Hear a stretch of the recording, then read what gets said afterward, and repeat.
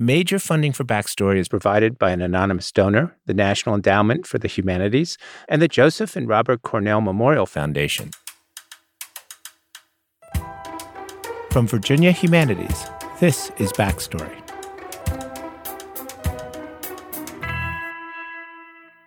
Welcome to Backstory, the show that explains the history behind today's headlines. I'm Brian Ballow. Each week, Backstory explores American history from our studios in Charlottesville, Virginia. A year ago, August 12th, history exploded on our doorstep. Charlottesville was thrust into the headlines around the world when the Unite the Right rally led to widespread disorder, public beatings, and the tragic death of counter-protester Heather Heyer. A year ago, we devoted our Backstory episode to an extended conversation between Ed, Joanne, Nathan, and myself about how to make sense of the events which had happened right outside our door and how our history had informed these events. Charlottesville has had 1 year to start to come to terms with what happened here. Today on Backstory, we'll be broadcasting part of an episode of a new podcast series, A12, created by Nicole Hemmer. She's an assistant professor at the Miller Center and co-presenter of the podcast Past Present. Nikki, welcome to Backstory. I'm delighted to be here. Thank you so much for having me. Tell me a little bit about the series. How many episodes? So it's 6 episodes, and they start with what I call and what activists have called the Summer of Hate. That entire summer of white nationalist activism in Charlottesville and the counter-organizing that had been happening across the summer. And then it really sprawls out to look at the history behind all of that, the history of the town, the history of the statues, the history of the alt-right and of policing, and then takes us through to the episode folks will hear today, which is what happened in the aftermath in the year since. Well, for now, I do want to drill down into August 11th and 12th and find out actually where you were and what you experienced personally. Sure. So it's called A12 because every eye was turned to August the 12th, the day of this Unite the Right rally. But unexpectedly, the alt-right activists showed up at the University of Virginia. They lit tiki torches. They chanted, "You will not replace us. Jews will not replace us." They chanted the old Nazi slogan, "Blood and Soil." And hundreds of them marched with these lit torches across the grounds of UVA and surrounded the Thomas Jefferson statue, which at the time was also surrounded by a small group of students who were counter-protesting, and violence broke out there that night, which many of the people that I interviewed made the point that it created this ominous sense, this realization that as violent and as awful as everyone thought August 12th was going to be, it was probably going to be much, much worse. On August 12th, I woke up to the sound of helicopters hovering overhead. Already by that early morning, there was a lot of tension in the city. And about 10:30 or so, I got my glasses because I wear contacts, and there was concern that there would be a lot of tear gas in the air. Packed those away, packed away my iPhone and a bag, and headed downtown to cover what was happening on the ground for Vox, where I'm a columnist. The first thing that I noticed when I arrived downtown was the prevalence of firearms just everywhere, from sidearms to long guns to semi-automatic weapons. And you're not talking about law enforcement. No, not at all. Law enforcement was there, but not really involved in many ways. But I'm talking about Antifa, who were there in groups like the Redneck Revolt in order to protect the counter-protesters, and then members of the alt-right and the white nationalists who were there. Pretty soon after I arrived, actually when I arrived, there already was a huge fight that had broken out. The air was filled with smoke. There were projectiles being tossed back and forth. There was a clash that had broken out between the counter-protesters and the white nationalists. And then finally, police officers with shields began to push people out of the park. And what that really meant was they pushed the white nationalists into the counter-protesters and into the streets. And from there, kind of a rolling fight broke out along Market Street. And I followed that over to the Market Street garage where a young man named DeAndre Harris, a 20-year-old African-American man, was beaten by a group of white nationalists in that garage. So I actually went down onto the mall and began to write up the story about what I had seen when a young woman burst into the restaurant where I was working, and clearly something was quite wrong. She was crying, but not out of exhaustion, more out of terror. And that's when we learned that the car attack had taken place. And so I raced over to the scene of the car attack. It was like being in the middle of a war zone. There was blood everywhere. There were bodies everywhere. It was a frantic and a deeply disturbing scene. Most people who watched the news on August 12th have seen video from what happened downtown, and it was just very visceral, very shocking, especially for a town like Charlottesville. The downtown mall is this very cultivated space that's largely associated with lovely spring days and sitting at restaurants. And here it was, lined with police officers, and now the scene of a terror attack. There have been lots of investigations, commissions, reports, and in all of them, one of the central questions is, well, who's really responsible for what happened? What's your answer to that question? I mean, first and foremost, who's responsible? Who's responsible are the white nationalists who came with their guns and their intention to do violence and harm to this town. And yet at the same time, that was well-known information prior to their arrival here in Charlottesville on August 11th and 12th. I do think there was a real failure by the city, by the university, by the police to secure public safety and to understand that violent white nationalists are violent white nationalists, and they might make claims to nonviolent free speech. But if you dig a little deeper and you look at their organizing, you look at their chat boards, you can see the violent intent that they had in mind for Charlottesville on August 11th and August 12th. And there was a real inability to imagine that violence. And so there was a real inability to respond to it. You devote the whole series to understanding the history that led to this event. It's certainly not just about 1 or 2 days. And especially episode 2 in the series, you talk about Charlottesville's racial history. Yet many people and friends of mine who live here and don't live here still frame this as bad people came to Charlottesville, so there was a racial incident. Yet you know that Charlottesville has a tortured racial history, like much of the United States. Could you just summarize for us what you believe some of the key moments in Charlottesville's racial history were? Sure. There are a lot of different ways to tackle this particular question because, so if you think about Charlottesville's history that it tells itself, you have Thomas Jefferson, this defender of liberty who founds the University of Virginia. You have a town that is defeated, conquered in the Civil War. But after the Civil War begins to grow in economic strength, begins to become this kind of flourishing city in the South, thanks in large part to the university. And that becomes, over time, an increasingly liberal space to the point where you get to 2014 and it's named the happiest city in America. And I think that for many residents of Charlottesville, that's how they see it, as this kind of oasis in the middle of Virginia, a very tolerant, a very progressive place. But it's also a city with, I believe, the highest wealth inequality in the entire state of Virginia. And it is a city that isn't telling the whole truth about its past. For instance, in 1898, John Henry James, an African-American man, was lynched in the city of Charlottesville. So in the 1920s, as Confederate statues go up in Charlottesville, you have this rising Jim Crow regime. You also have the rise of the Ku Klux Klan that is both enforcing the segregation laws and enacting violence in the town. And that segregation is going to continue well into the 1960s. It happens at restaurants, but it also happens in schools.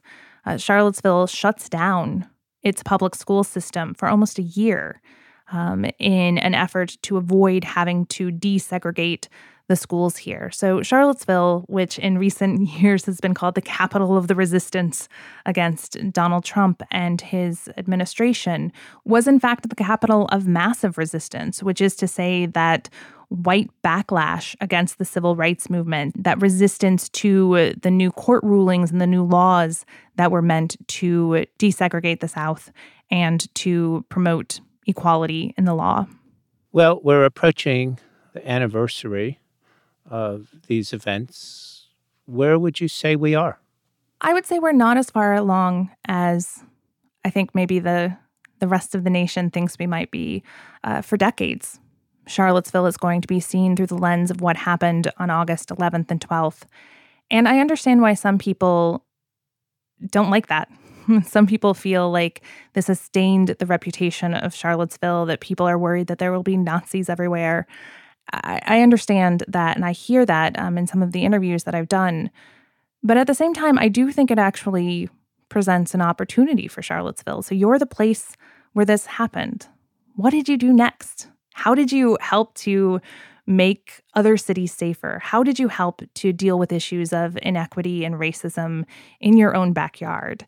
And in that way, there might not be a ton that you can do to erase the public memory of this, but maybe it's okay that you can't erase the public memory. Maybe you can use the public memory of what happened in Charlottesville to model a better way to live and to model a counter-argument to the white supremacist who came to town last summer. Nikki, the excerpt of your podcast that we're going to hear begins with UVA professor Ghislaine Schmidt. Schmidt, a local activist, had been tagged as a high-value target by the alt-right, and she hid out in a safe house for 8 days after August 11th.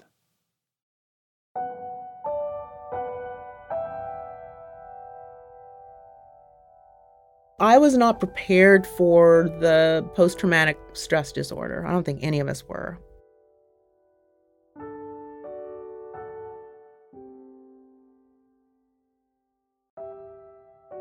We were so focused on the counter-demonstration planning itself that we were not thinking about the fallout.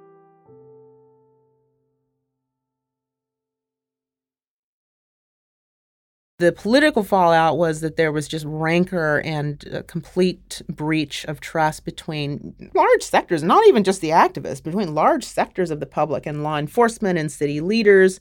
We told you these people meant us ill. It's like this was not about free speech. It was always about violence. We provided ample evidence all summer long.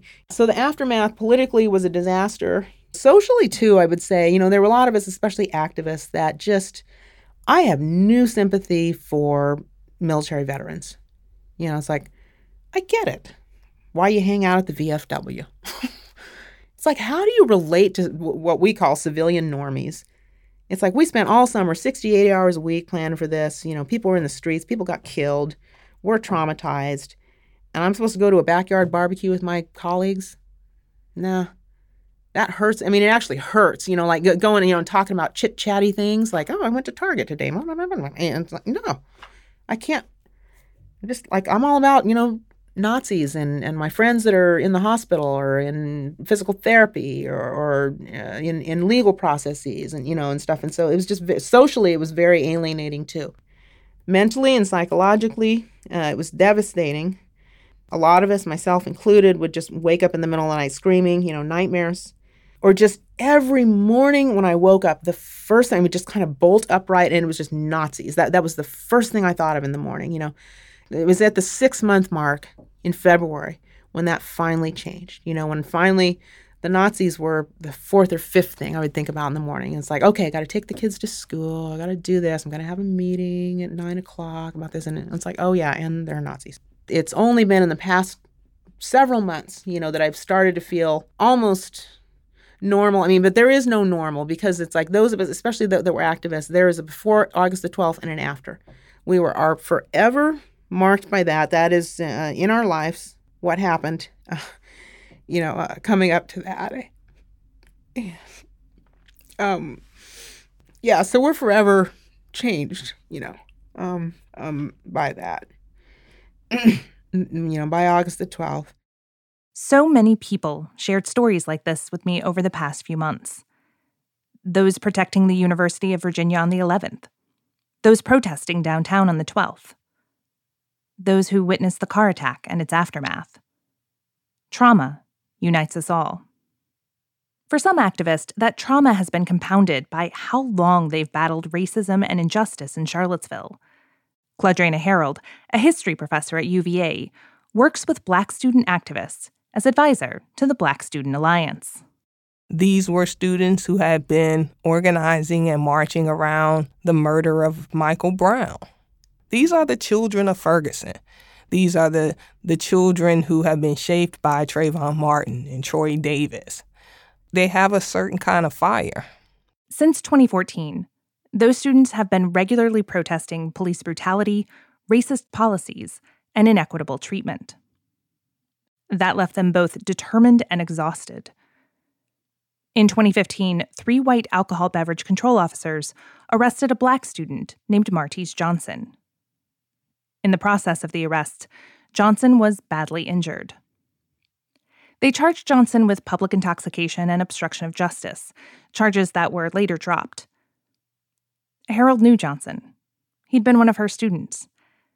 And at his arraignment, she herself hit a wall of sadness and fatigue.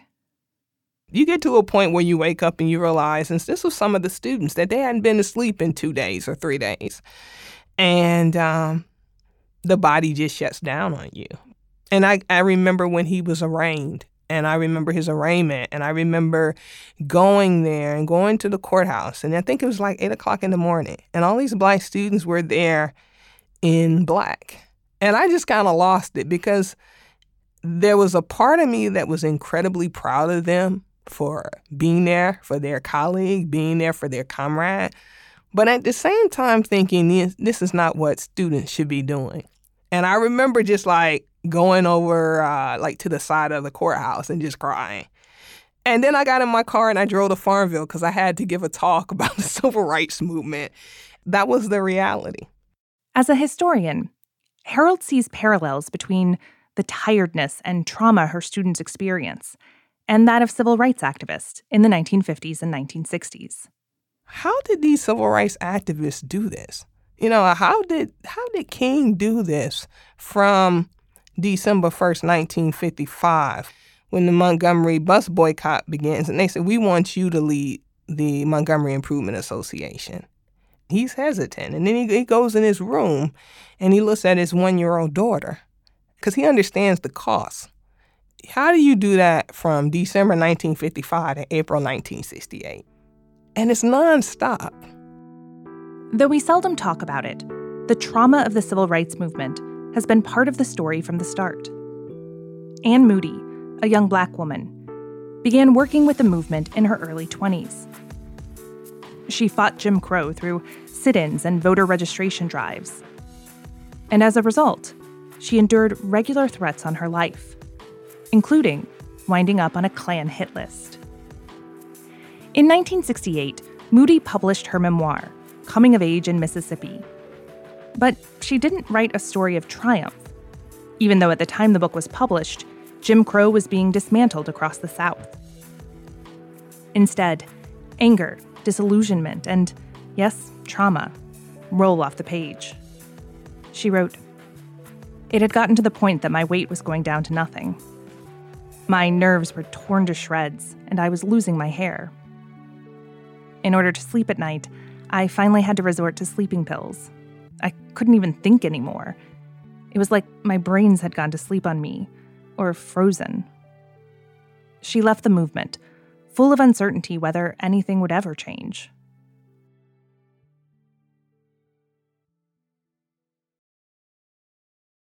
In Charlottesville, the trauma of terrorism and activism linger.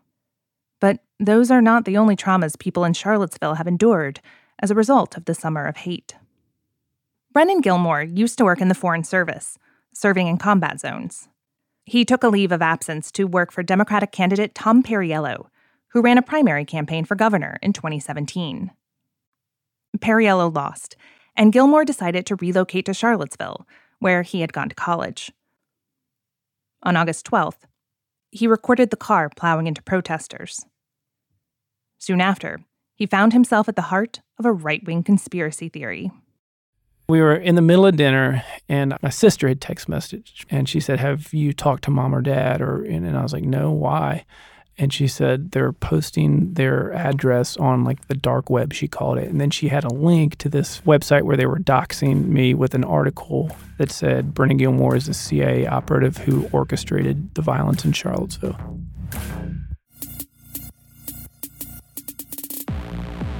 And, that began a week of absurd hellaciousness where that one article on this obscure alt-right site went from there to, Gateway Pundit, to Alex Jones, to InfoWars.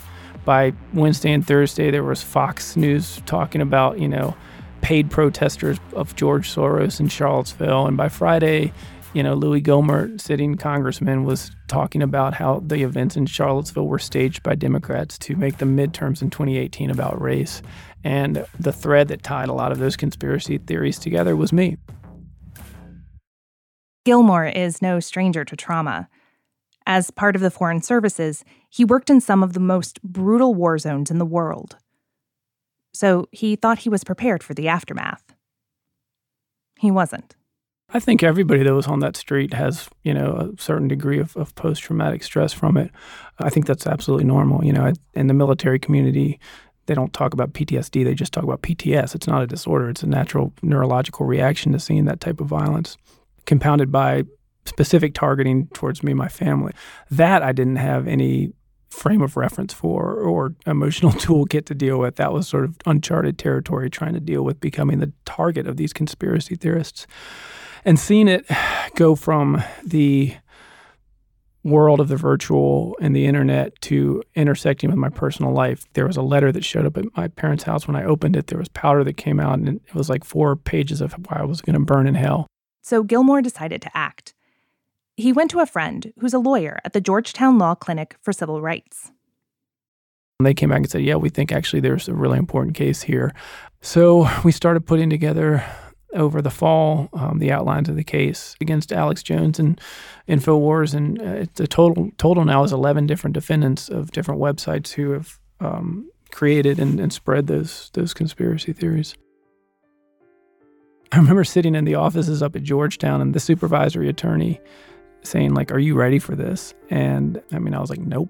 It's going to be years. It's going to, your profile will be more exposed. There will be additional people coming after you from this. But like by that point, I just had like a deep conviction that I needed to use what happened to me to right the system in whatever small way I can. We're all in this very, very bizarre time in our country's history.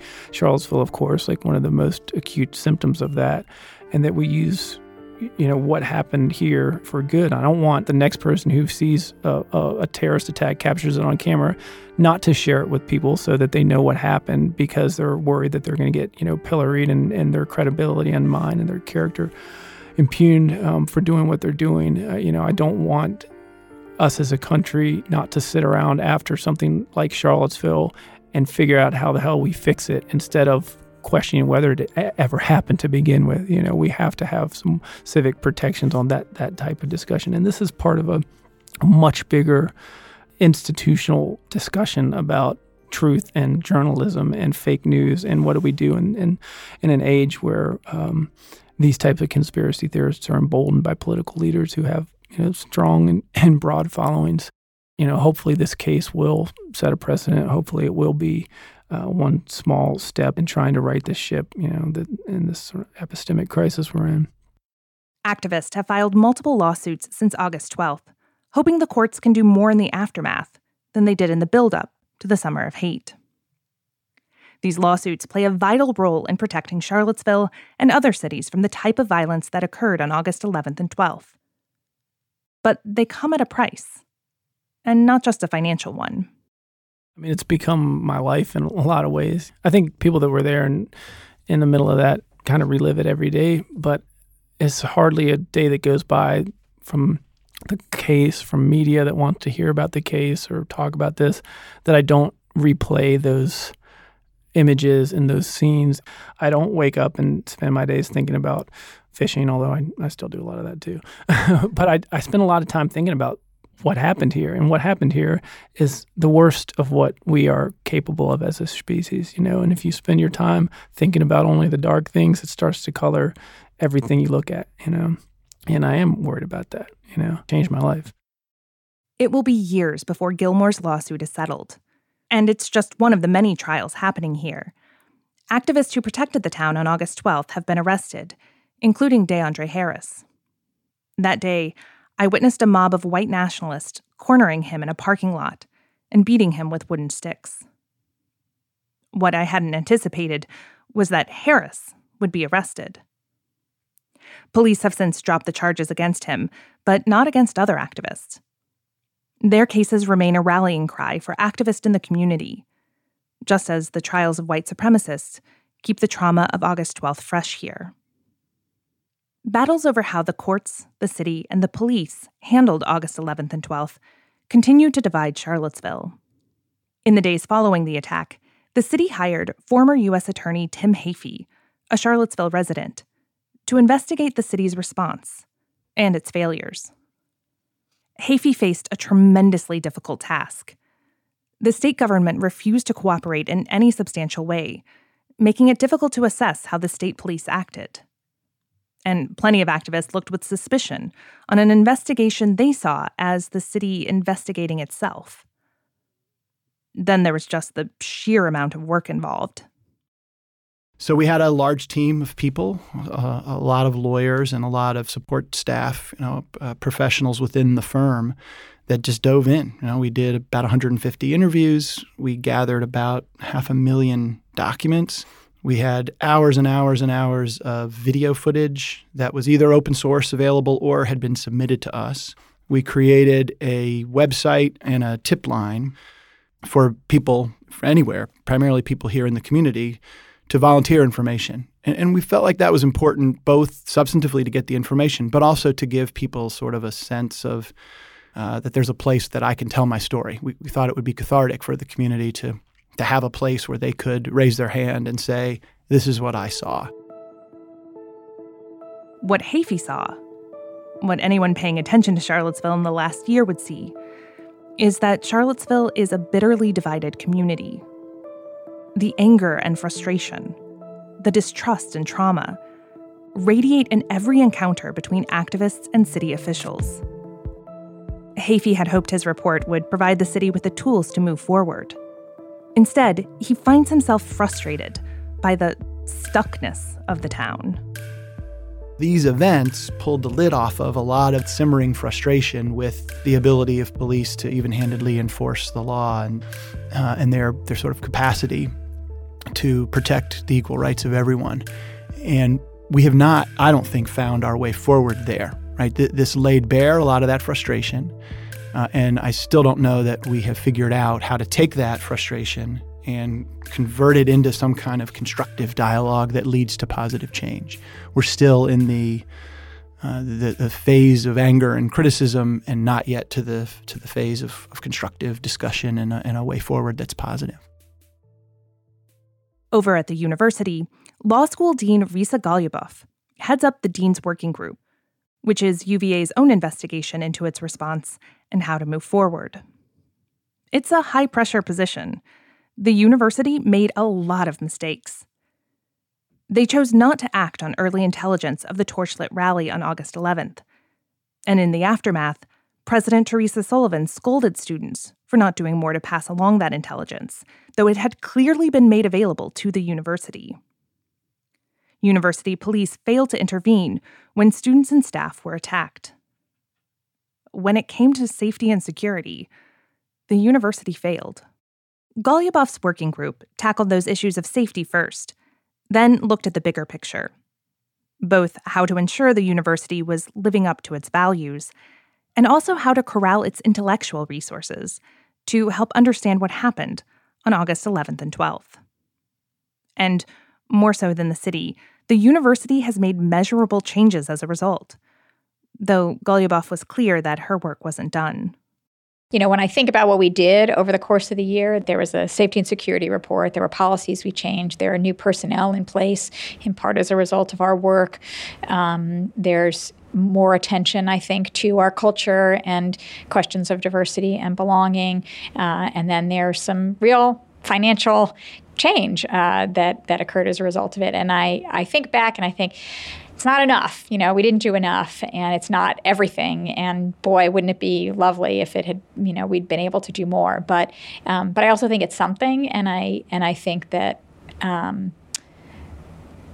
think we are stronger, and I think we are more honest, and we've engaged in real self-examination and had hard conversations, and I think those were crucial. She also pointed to the extensive work done outside the official university response.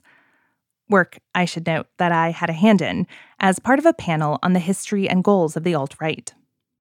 One of the most heartening aspects of the response was the way in which members of the history department put on a series of talks all year long, and the Black Law Students Association held allyship meetings, and all across the university, students, faculty, and staff were themselves not waiting for someone from above to do something, but were saying, what is it that we can do? What does someone in my position do in response to this kind of evil? And how can we make our university community better? How can we put our learning to work? How can we strengthen ties between the university and the community? How can we try to create a more just society and a more just university? And there was just an enormous grassroots response and a need to respond on an emotional level, on an intellectual level, on a community-based level that was very heartening. There were other heartening signs as well. A group of international law students and student leaders had arrived on campus on August 12th, just as the violence downtown began to escalate. For these students, as well as for their families and friends, the images splashed across national and international media provoked sharp fears. We got a call from the parent of one of them, an African-American incoming student.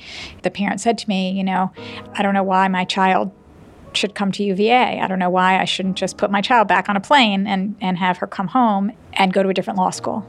And I told her that I understood her concerns, obviously, and that I couldn't possibly guarantee any individual person's safety, but we had a long conversation about why I thought her daughter chose UVA, that we are the same school her daughter chose, that we, in fact, I think after this, which I think has been the case, would be even more of the diverse and inclusive and humane place that we were before. And I hung up the phone and I called our dean of students, who called one of the students who was actually in town, another African-American student who was a second-year student. And that student didn't know this incoming student at all, but she went to her apartment, picked her up, and kind of brought her into the fold and into our community. And that student has stayed. She's a student leader. She's flourished and thrived. And actually, everyone stayed, which was not something we took for granted on Saturday, August 12th. Our community rallied in ways that I think expressed our values in opposition to the values of the white supremacists. Golubov had to wrestle with her own fears as well. She's Jewish. Her 2 children are in middle school, and last summer they were going to a camp downtown. She called it their summer of independence. The first time they would walk around downtown, get lunch together, and take the bus home. We returned from being away, the day after, and that week we sent them to camp downtown as we would, and their camp counselor thought, this might not be a great idea. And she decided to escort them to the bus. And they got home and they said, there are some scary looking people out on the mall. And it hadn't really occurred to us that there were still people around. And it should have. I don't think it was our best parenting moment. But our son often wears T-shirts with Hebrew writing on them. And he's very proud. And we had a conversation after that. Well, can we continue to allow them to go out for lunch by themselves, take the bus home by themselves? If yes, can we continue to allow him to wear his Hebrew lettering T-shirts as he does that? And, we ultimately decided yes, that we felt this new vulnerability, but it's a vulnerability many people live with all the time that was new to us, but is clearly not new to parents of African-American children, especially boys, especially teenage boys. And it was a new one for us, but we also decided if we live under that fear and we restrict what we do, they've won, right? And we can't do that, and we don't want our children to live in fear, and so we said, no, you continue to do your thing. We'd been in Germany the year before and had marveled when the rabbi of a synagogue that we went to told us that he doesn't wear clothing that would identify him as a Jew out in public. And we felt bad for him. And we marveled that that could be possible in this day and age. And we marveled that there was a police officer outside the synagogue whenever there was anyone inside. And here we were in our hometown in 2017 asking ourselves the same question about our children and their Jewish identifying clothing in our town. And now there's a security officer outside the synagogue whenever there's anyone inside, and that's a new reality. And I hope it's not one that lasts forever. I hope it's one that doesn't last very long. But there's an anniversary coming up, and we don't really know what to expect from it.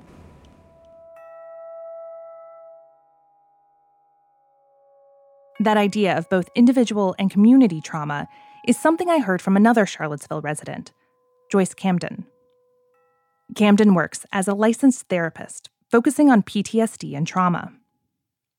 This past year, she's been working overtime to handle the influx of people seeking help since August 12th. I do a lot of work with people dealing with post-traumatic stress disorder, which is very natural neurological reaction to exposure to either a single traumatic event or a series, as well as people that have had upbringings of trauma with sexual, emotional, physical abuse backgrounds.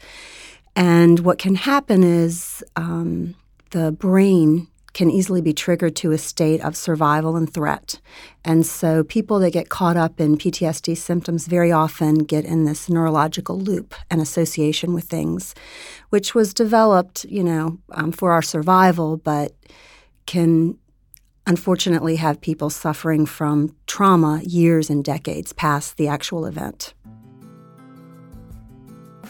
The effects of that trauma, whether formally diagnosed or not, present in a variety of ways. Flashbacks and nightmares, trouble breathing and sleeping, distrust of others, and low self-esteem. A person with post-traumatic stress might seem to be doing very well, but inside, they struggle with a brain hot-wired to find threat. If we survive being attacked by a bear in the woods, we remember the bear in detail, so that if we go out in the woods again, we know the smell, the sound, the potential of it. And we even in bed at night think about, what if there are two bears?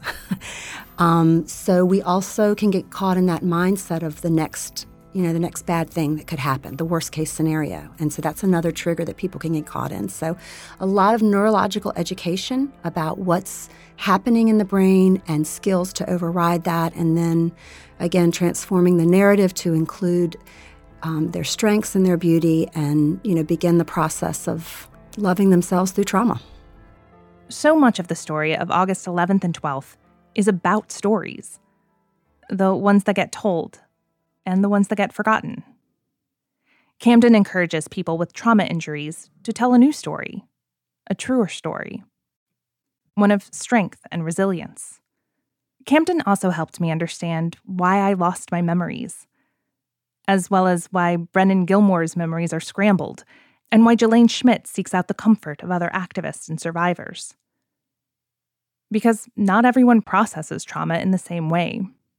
We have 4, and I use the term natural reactions because they're not by choice. These are automatic things that our brain can get triggered to, and it's fight, flight, freeze, or tend to befriend. We learned a lot about 10 Befriend at 9/11, and that's the reaction when there's a community trauma and people go into the helping mode of assisting. And if that's the brain's reaction, those people are less likely to have lingering PTSD symptoms, and in part because the brain is fully functioning. Fight and flight look very similar, and parts of the brain really do shut down. The speech area looks like somebody that's had a stroke. The left hemisphere, which is the thinking and the sequential area of the brain, that shuts down, which is why often people don't recall the ordering of events. And the amygdala, which is our alarm system, is lit up like a Christmas tree. The freeze mode is when the brain more or less shuts down its overload. And that reaction is when people really generally don't have recall of what happened. What I really emphasize is it's automatic. This is not a choice. This is just our brain survival mode reacting. A lot of folks in Charlottesville are still in survival mode. Those injured on August 11th and 12th, and the families and friends of those killed, have more than memories to wrestle with. There are unpaid medical bills, ongoing criminal and civil trials, and a deep inequity still searing the city. But still, things have begun to change. Jelaine Schmidt sees it in the 2017 election of Nakaya Walker, an African-American woman and independent candidate who won a city council seat against long odds, then became mayor. The middle moved in town, definitely further left. Nicole Walker got elected mayor, you know what I mean? That was a big middle finger to the Democratic Party establishment in town and the city council, too, that an independent got voted in. The activists that were active that summer were the same people working on her campaign. They knocked on doors. They did everything. And what I saw was with the move left, the middle is move kind of thing, was that there was much more discussion of white supremacy as a systemic problem. It's not just these Nazis in our street or those monuments in our park. It's policing, it's gentrification, it's unequal wealth distribution, white and black. It's the fallout from, massive resistance and Vinegar Hill being demolished in the 60s, all that. So I saw a much more open discussion of these things and willingness on a broader part of the public. That pivot to broader questions has been one of the most remarkable consequences of August 11th and 12th. Yes, this is a city torn apart. This is a city traumatized. But it is also a city that has forced questions of equity and belonging and diversity and progress, unwilling to let things return to how they were before. And as divisive and raucous as those questions have been, they seem far preferable to the genteel politeness that reigned in the years and decades before. From that view, the fracturing of the city of Charlottesville might not be the worst thing. It might just be the start of a new story.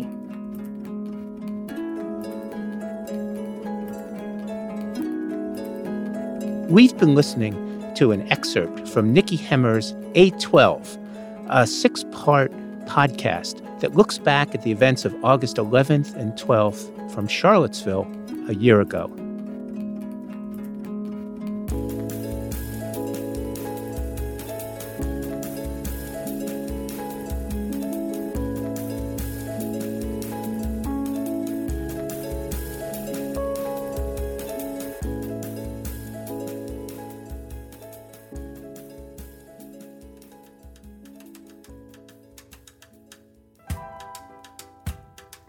That's going to do it for us today, but you can keep the conversation going online.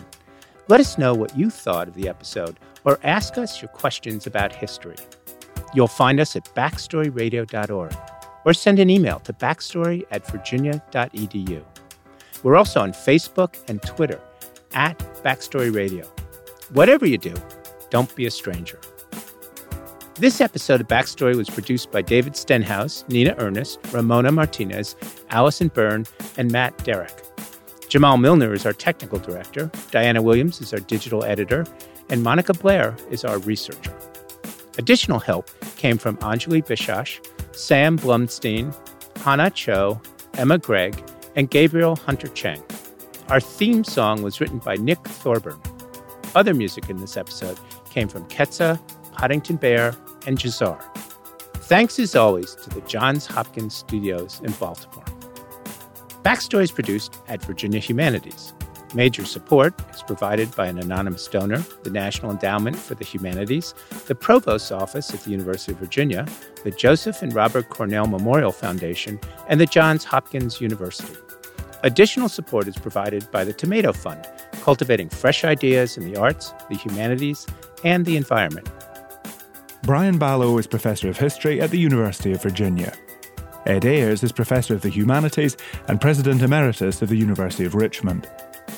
Joanne Freeman is Professor of History and American Studies at Yale University. Nathan Connolly is the Herbert Baxter Adams Associate Professor of History at the Johns Hopkins University. Backstory was created by Andrew Wyndham for Virginia Humanities.